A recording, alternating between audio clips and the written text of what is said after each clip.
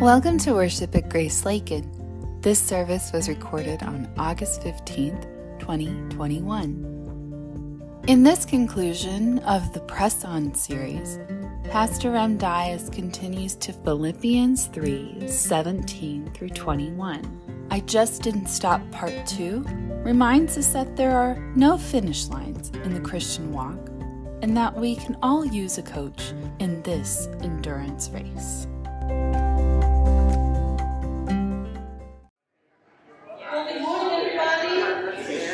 It's good to see so many faces this morning. Young at heart, both. It's good to be here, good to be with you all. We always kind of like to start worship just remembering what we're gathered around, which is our mission statement. It's printed here at the top of our worship guide. By grace, we are rooted in the gospel, committed to growing together, and sent to love Lakin and the nations.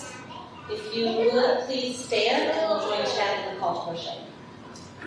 Good morning. So today's call to worship is from Psalm 103. I'll read the portion where it says 1, and you can all join me. Hold the portion where it says all. Praise the Lord, O my soul. All my inmost being, praise His holy name.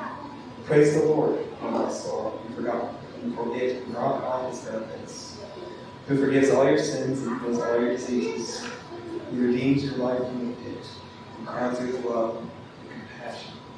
Who satisfies your desires with good things so that your youth is renewed like eagles. Praise the Lord, all His works everywhere in His dominion. Praise the Lord, O my soul. And remain standing as we worship your song.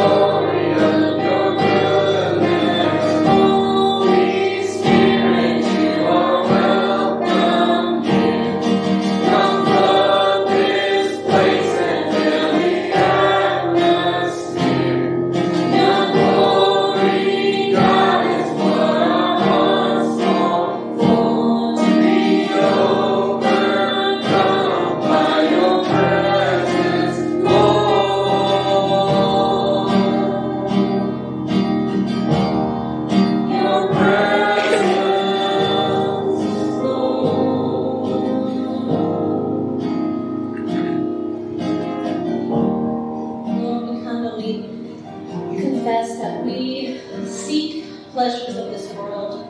We seek them above you sometimes, Lord, and we just come today to say that we know you are the only thing that can satisfy our soul. God, we just ask today that you would convict us of putting you above all else, because we were created to worship, Lord, and the only thing we want to worship is you. Be with us today, God. Be in our presence. Help change our hearts from the inside. Use the message and the music and the word today to guide us into the world, to show other people this incredible love that you've given to us, one that we don't deserve. Help us go out and show others and speak your name and boldly proclaim the good news of the gospel. In Jesus' name we pray. Amen.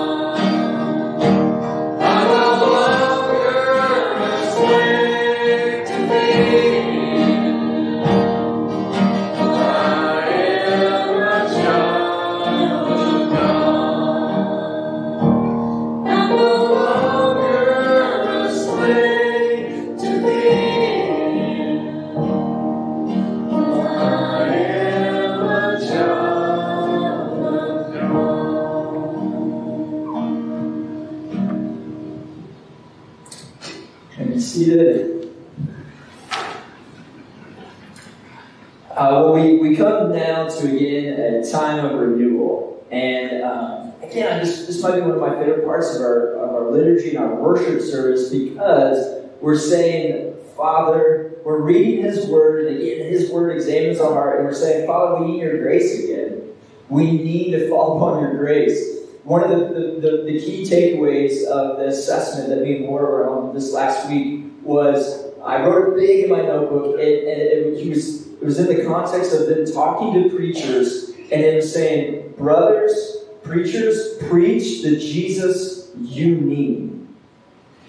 And I just want to be very clear that God, even the people that stand up here again, right? We need grace. It doesn't matter how far along in the Christian walk you are, you don't graduate from it. We need Him. We need this renewal. All right, so hear the word of the Lord in Jeremiah 17, verse 5, and then 9 through 10, and then 13. So a little bit all over the place. And it says this: Cursed is the man who trusts in man and makes flesh his strength, whose heart turns away from the Lord. The heart is deceitful above all things and desperately sick. Who can understand it? I, the Lord, search the heart and test the mind, to give every man according to his ways, according to the fruit of his deeds. O Lord, the hope of Israel, all who forsake you shall be put to shame. Those who turn away from you shall be written in the earth. For they have forsaken the Lord, the fountain of living water. So what we're going to do now is we're going to take a time of silent prayer and confession. We're saying we're going to just be honest with God. And we're going to say, Lord, we're laying before the things that we have forsaken you this week. Or maybe even this morning. And we're going to fall upon His grace. So let's take a time of silent prayer and confession.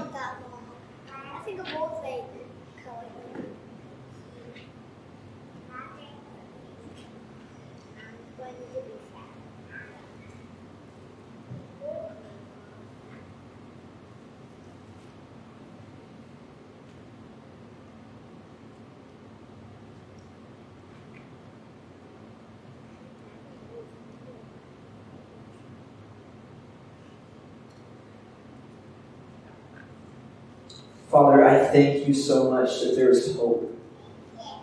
There is redemption. There is grace in you, Jesus. And we can come to you just as we are. And we thank you, Father, that if we confess our sins, you are faithful and just, and you will purify us from all unrighteousness. So, Lord, I'm praying again for the person who came in here, and maybe I didn't even give them enough time of silent prayer and confession, because a lot of things were coming to their mind.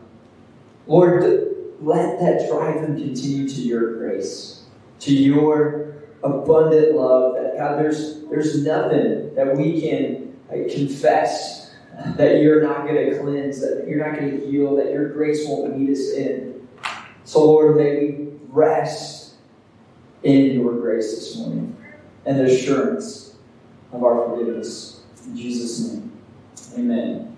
So hear the word of the Lord now as we talk about the assurance of our pardon, which I love this passage. Colossians 2, 13 and 14 says this: You who were dead in your trespasses and the uncircumcision of your flesh, meaning your flesh was in line with what God wanted. God, though, says God made alive together with Him, having forgiven us all of our trespasses. And I love this next part. Listen. By canceling the record of debt that stood against us with its legal demands, this He set aside, nailing it to the cross. Nailing it to the cross. Amen. Let's leave it there. So now let's continue to worship the song. I invite you to stand and sing it out.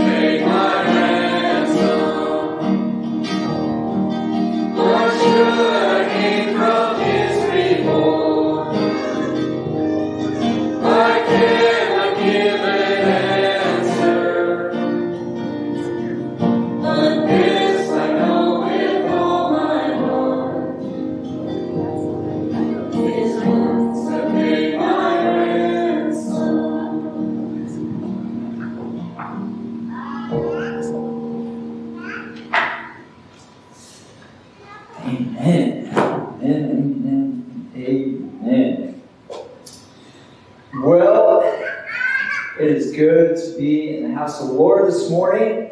If you have your Bibles, go ahead and turn with me, if you would, to Philippians. Philippians chapter 3 is where we're going to be at. Just so you know, next week I really encourage you. We're going to start at Galatians. So we're in Philippians, but we're going to be in Galatians. We're going to go through the whole book of Galatians next week. Not just next week. Oh goodness, hang on, man. But for a while, throughout the fall. And so really, I encourage you, man, try to make it out for that one. It's going to be so good to go through a whole book together. So that starts next week. We're in Philippians, and last week I said we were going to start a 2-week series going through Philippians chapter 3 and then 12 through 21. And last week we looked at 12 through 16, and today we're going to look at 17 through 21. And what we're asking, the question that Paul is really getting at here, and he's really digging in here, is how do we grow in Christian maturity? Like, how do we keep pressing on to knowing more of Him?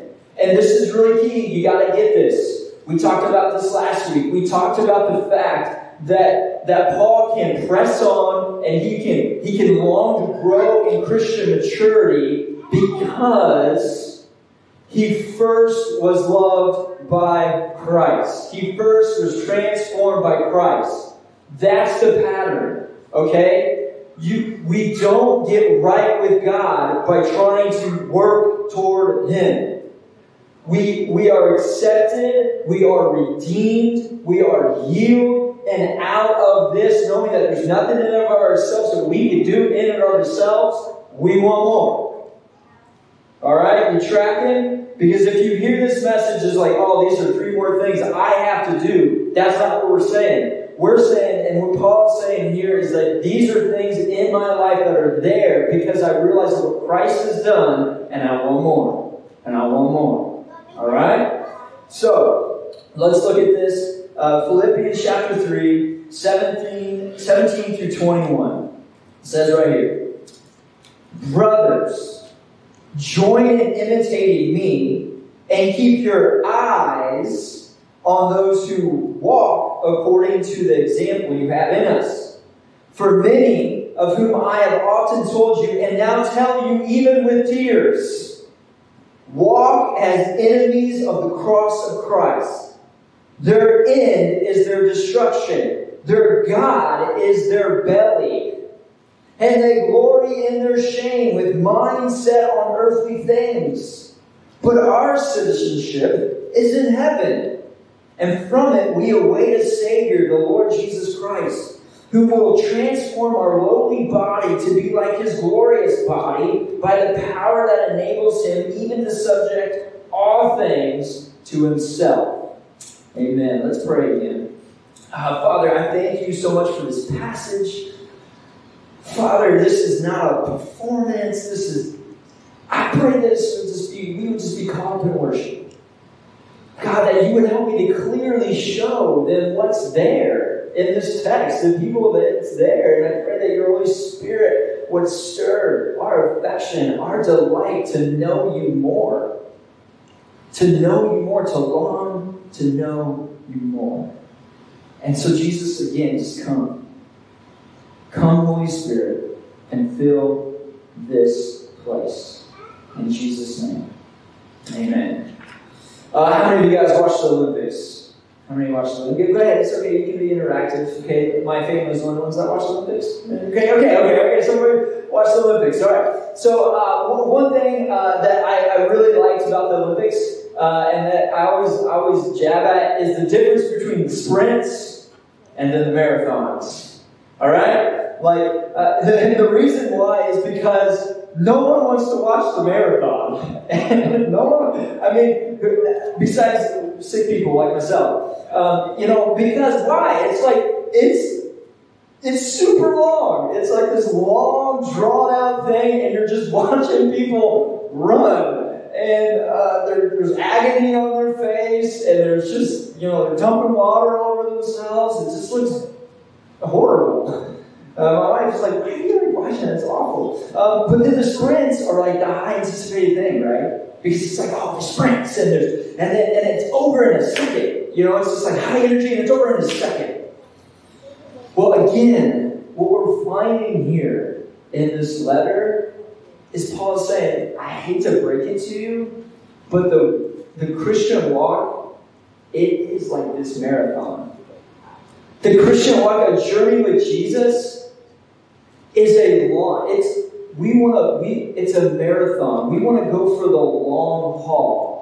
All right, we want the long haul. We want the long race. And Paul's saying, I long to know him more and more, and it's a long, drawn-out race. The Christian walk's not a sprint once and over and after. It's like, but it's a long haul. So Paul's actually going to give us again. Okay, so last week we hit 3 of them. 3 ways we grow in Christian maturity, right? This week we're going to look at 3 more ways that we can grow to know him more. And so we're going to start in verse 17. All right, and here's the first way that we can see here, again, how we can grow and how we can know him more. Number 1, we can imitate those who walk like Jesus. We can imitate those who walk like Jesus.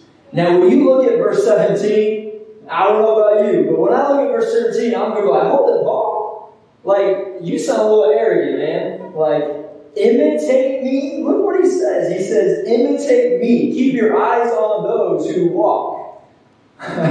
Doesn't this sound a little boastful? Doesn't this sound like, I don't know about you, but I'm not walking around like, all right, Grace Lakin, you just need to be like me. No, what is it? What is he really saying here? Because this isn't the only time he says this, by the way. It's not. Paul says this a lot. He says it in chapter 4:9. He says it in 1 Corinthians 4:16. He says it in 1 Peter 5:3. And again, very rarely do we find people that are humble that say stuff like this. So what does he mean? What does Paul really mean here? He's meaning this. He's meaning, imitate me. Look at me as I look like Christ. He's like, imitate the way that you see Christ in me. Okay? Imitate the way you see Christ in me. And what ways, by the way, now when you hear that, what ways do we see that Paul looks like Christ? And the ways that maybe we should imitate him. Well, he says it over and over. He says things all over this letter that we should imitate. Like, he's not a grumbler. He rejoices in the Lord.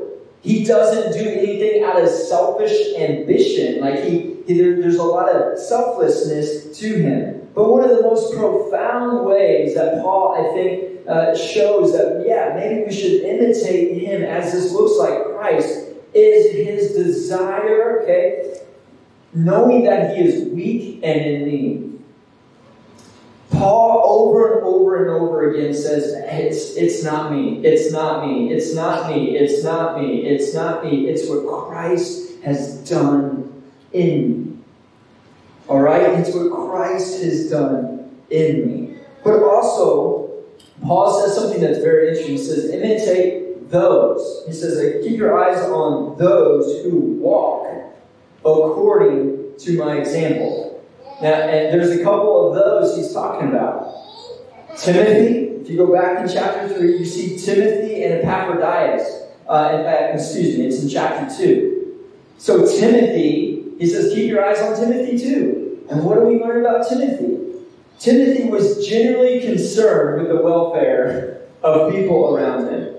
Like, literally, like, he was so concerned with the churches. Like, his heart was passionate for them. And then Epaphroditus.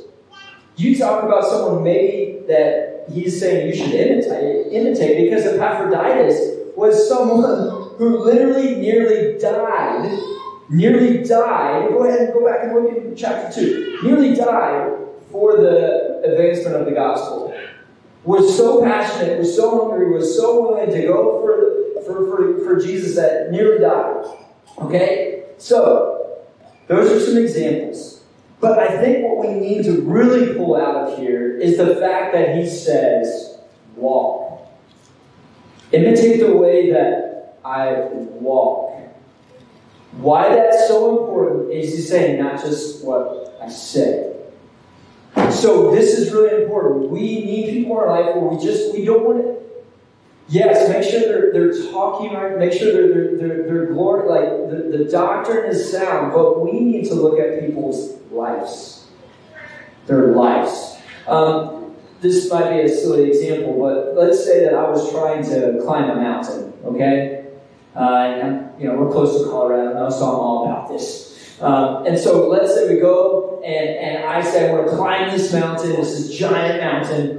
And I'm looking at it, I'm at the base of this thing, I'm like, oh my goodness, how am I going to get up this thing? And all of a sudden, you see like a helicopter come by, and it lands on top of this mountain, and a guy gets out. And he gets a big megaphone, and he's like, hey, down there, I made it up the mountain.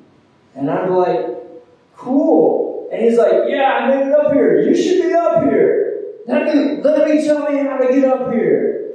And he's shouting, and I'm like, I would be like, dude, you got up there from a helicopter. Like, the more he would shout on my way up, I would be like, you didn't go up the mountain. What I would need is some lumberjack dude coming out of the forest with a gnarly beard, axes in his hand, all right, tattoos everywhere. Like, he still hasn't taken a shower in 2 weeks because he lives on this mountain. And he comes up to me and he's like, hey, you want to go up that mountain? He's like, I've been up it 1,000 times. I know all the nooks and crannies of the mountain. Follow me. Follow me. That's what I would need. And why? It's because he would know. He would know the mountain. I would be following behind him. Here's the hard reality about growing in Christ, guys. We need people in our life that have gone before us. We need godly mentors in our life. Godly people around. You need godly people around you who have, if you're a young parent, who have parented, who have paved the ways and can help show us. And you constantly need this. And so let me make this really practical for you. You can't be like someone you're not around. Okay? That sounds really blunt and really obvious, but it's so true. And we live in a more and more I want to be more and more isolated. It's about independent. It's about me. Don't get people around me, Graham. I don't want people around me, because when I get people around me, it shows some things in my life. But I'm telling you, and Paul is saying, hey, if you want more of Jesus, you need godly people in your life. You can look at, you see Jesus, and you're like, I see Jesus in you. Can I learn? Can I get around you? Shane Sun, you guys know Shane Sun. He's been here many times. At assessment this weekend, okay? He said, hey, I'm 60 years old, or however I would probably be mad if I told you how old he was. But he's like, I'm this amount, I think he said 60. I'm 60 years old, and he says, I still need coaches and mentors in my life. And so I would ask you, where do you feel, like who around you is someone that you look at and you're like, you know what? I feel like I want to learn from you. And get under them. Get under them. We need that. And you might think, well, yeah, I see this person, but it would be weird. How do I ask them? Just like, hey, I want to grow in an area of parenting. I want to grow in the area of how to handle my business in a Christ-centered way. And I see you, brother or sister, and I just see Jesus all around you. Can we meet maybe once a week? Or can I just get to know you? And also know this, that you can imitate those from afar as well. So there's so many good biographies around there that, so there's so many good books and podcasts from world-class preachers and teachers that, man, get under that. You can say, hey, I want to know who you know. All right? Does that make sense? We're good? We're tracking? So that's the first way where we can grow in Christ Jesus is imitate those who look like Jesus. Second thing we see here, and we see this in 18 and 19, people that are growing in Christ's maturity, are growing in more of knowing Him, they keep their appetites in check. That point.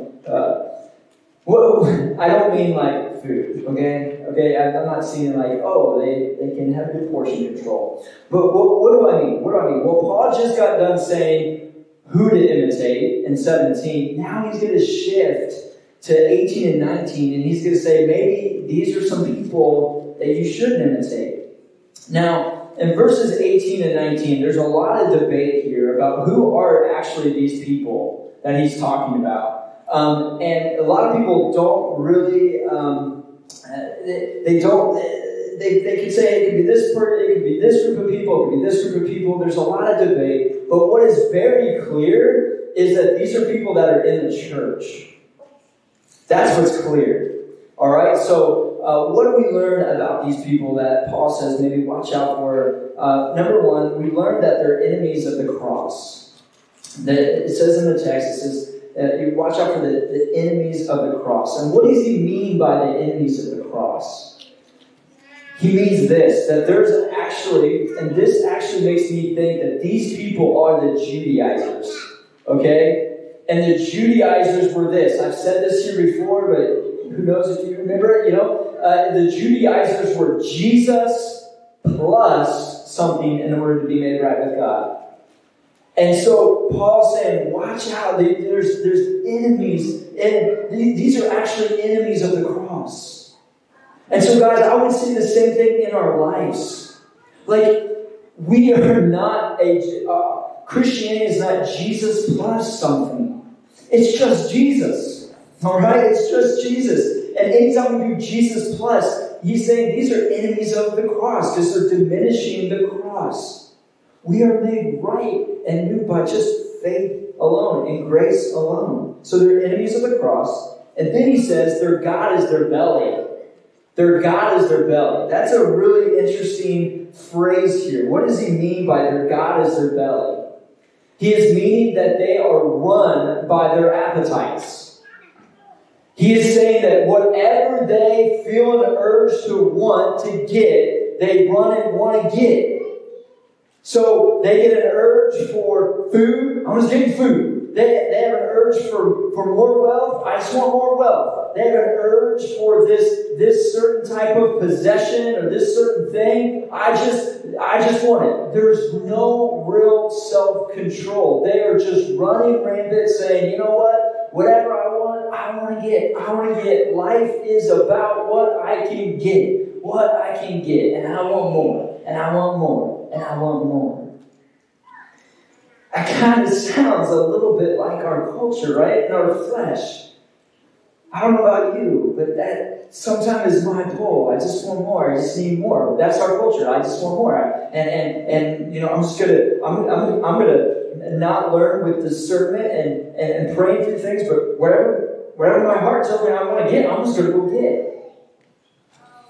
I remember one of my greatest mentors told me that one of the most profound things you can tell yourself is no. And I remember he telling me, he sat me down and said, Ren, what you need to do daily, some of the most profound people, some of the most people that are closest to Jesus, what they do daily is they deny themselves daily. He said, even when it's in your grasp to get something, he says, Rem, I want you to try for a month, every day, just to deny yourself of something. So you walk in and because, again, some of the hardest, the most dangerous things in life is just getting everything you want. You get everything you want, and then that's what Paul says. He says right here, it says plain and simply, these people are worldly. He says this, with their mindset on earthly things. It's like, man, Paul, don't be blunt or anything. And what does he mean? He means that this type of person who are enemies of the cross, who are just running with their appetites, their mind is just focused here. Their mind is just on the earthly things around them. Their mind, again, just possessions and family, it's just here. And then he says, how's it end for them? He says, their end is their destruction. Their end is their destruction. It's meaning this type of life where you're not based off of grace. You're just going after everything that you want when you want it. You're making everything about your appetites. And all you're doing is thinking of worldly things. He's saying that type of life is going to end in destruction. Because it's all about you. And Paul, so what's the remedy to this stuff? Because I hear this and I think, I like Amazon Prime.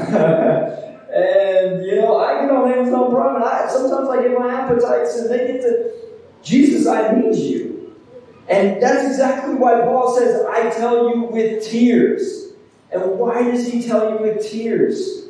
It's because Paul knows that, and he knows this. He knows the human condition, and God knows the human condition. That the more we get, sometimes what begins to happen is we're trying to fill our life with all of these things, and they can't hold.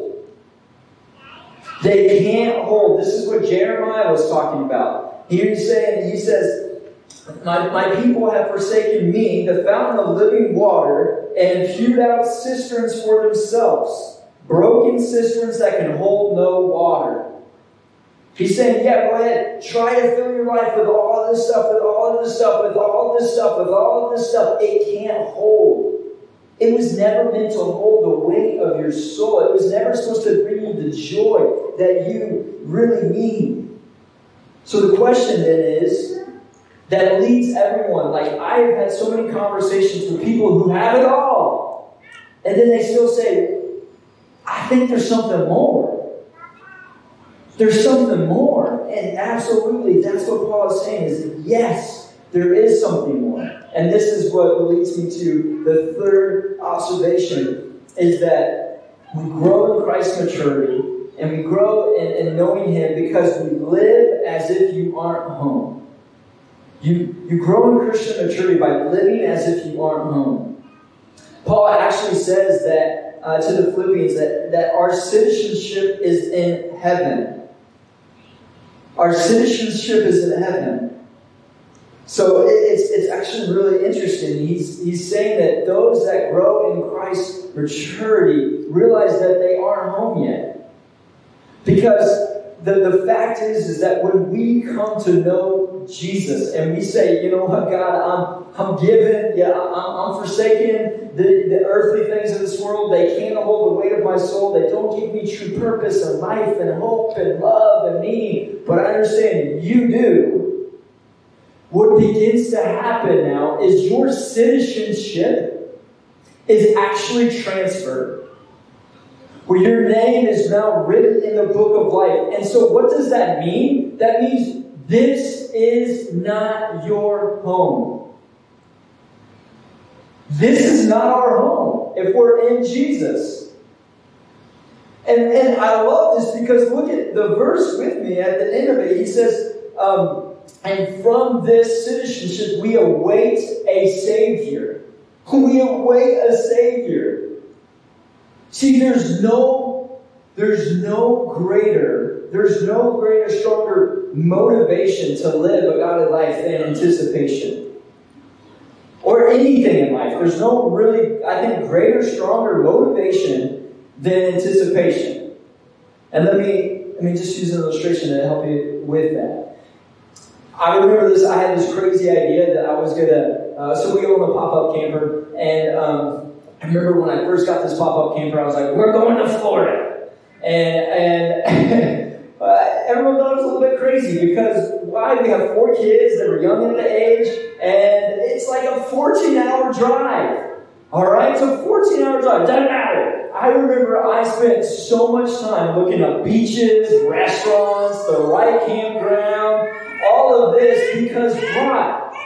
Because I could not wait to get there and be there, and I was anticipating that moment where life was good, my kids were like postcard happy, and everything was beautiful, and I'm on the beach.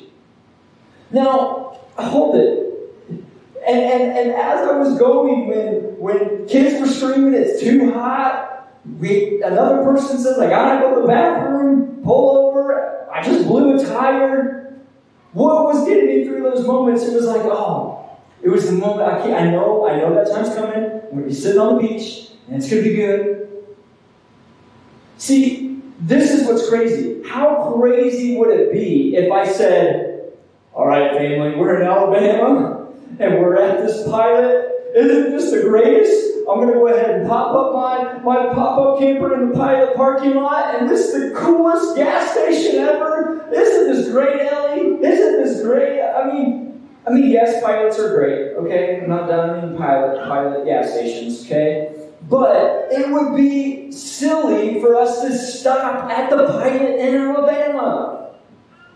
Why? Because the beach is there. And it's glorious. Here's the fact, guys. So many of us Christians, yes, the earth is beautiful. Yes, this is God's place. Yes, we're not escaping. God is coming back. He's going to restore this world. It's not okay to its perfection, but this is just the place we're passing through. So many of us are so camped out right here at the Pilot, right here, that we lose the fact of where we're going, where we're heading. We're headed into glory where Jesus is going to redeem and restore this creation. This is not our home. And why I have to say that really loud is because I have to remind myself of that all the time. Because the Christians, I'm telling you, the people I know around, and actually C.S. Lewis says this. Yes, listen to this. C.S. Lewis says this in Mere Christianity. He says, if you read history, you will find that Christians who did the most for the present world were just those who thought most of the next. It is since Christians have largely ceased to think of the other world that they have become so ineffective in this. I absolutely got so much more pumped for what is happening here at Grace during the assessment. I'm just like, let's go. You might need to dump some water on me because I'm pumped. But guys, I'm telling you, I'm pumped because I know what church planting is about. I know what the base of the gospel is about. It's not about us trying to, hey, how can we grow into it? How can we think just how we can make our lives better? It's about us. No. We are going to have vision and direction where we're saying, this isn't home. We're not home yet. We know where our citizenship lies. Our Christ is holiness, and we long for that day. So that means, man, we can risk. We can risk for the sake of the kingdom.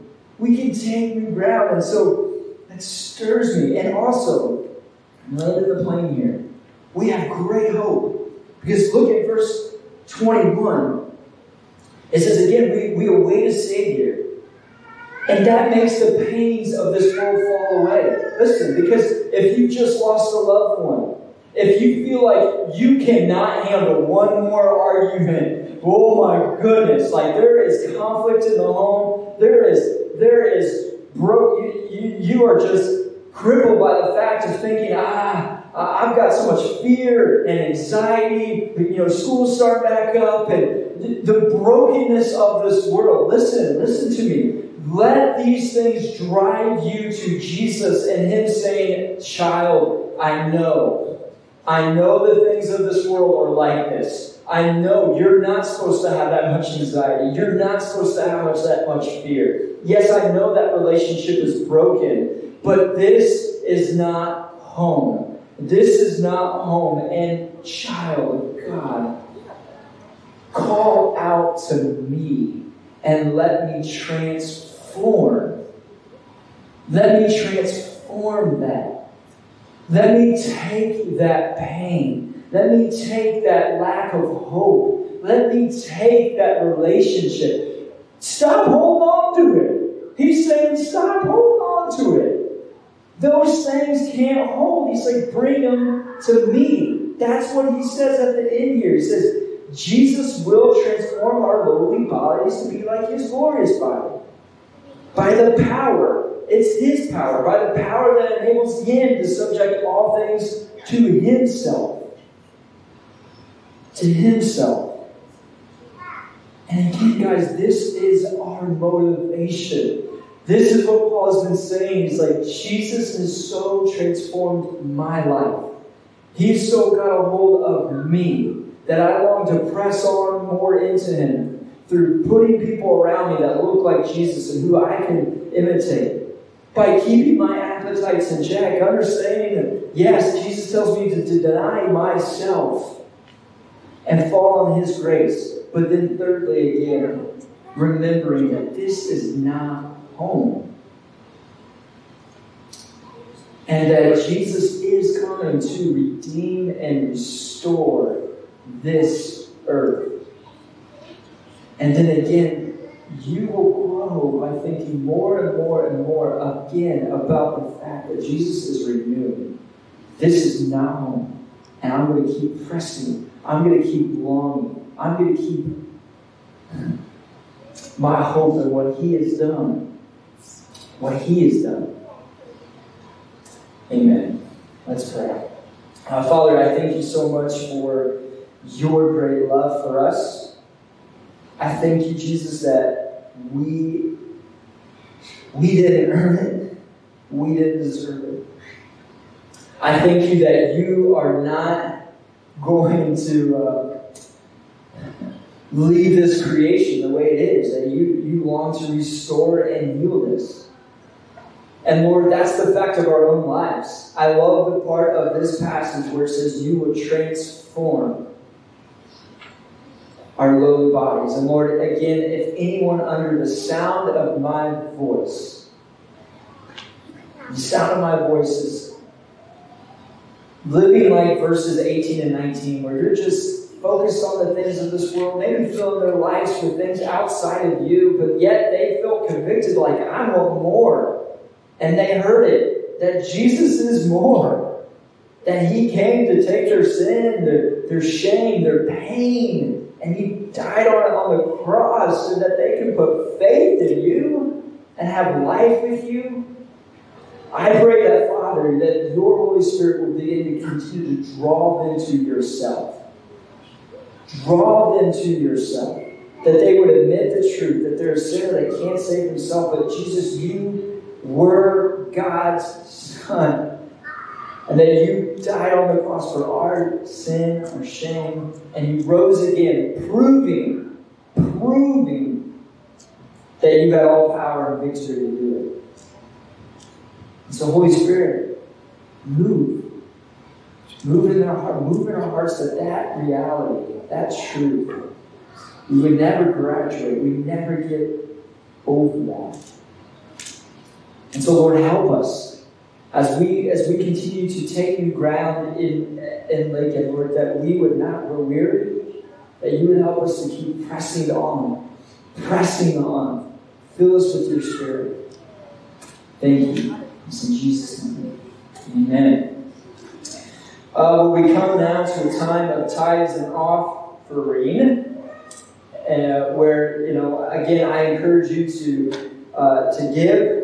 I believe our bulletin, I don't have it, it's over here. Yep. The verse in there is Matthew 6:21. It's one of my favorite verses as it talks about giving. It says this: "For where your treasure is, there your heart will also be." And again, guys, giving is a way of letting go. Letting go and saying, you know what, God, I understand that you have given this to me, and I'm giving it back. You blessed me, and so I want to give it back to the advancement of your kingdom. So if your heart is stirred to give, there's envelopes in the back. You can fill it out and send them in. There's also ways to give online as well, which is in the back. So if you were to stand with us as we sing our closing song, that would be great.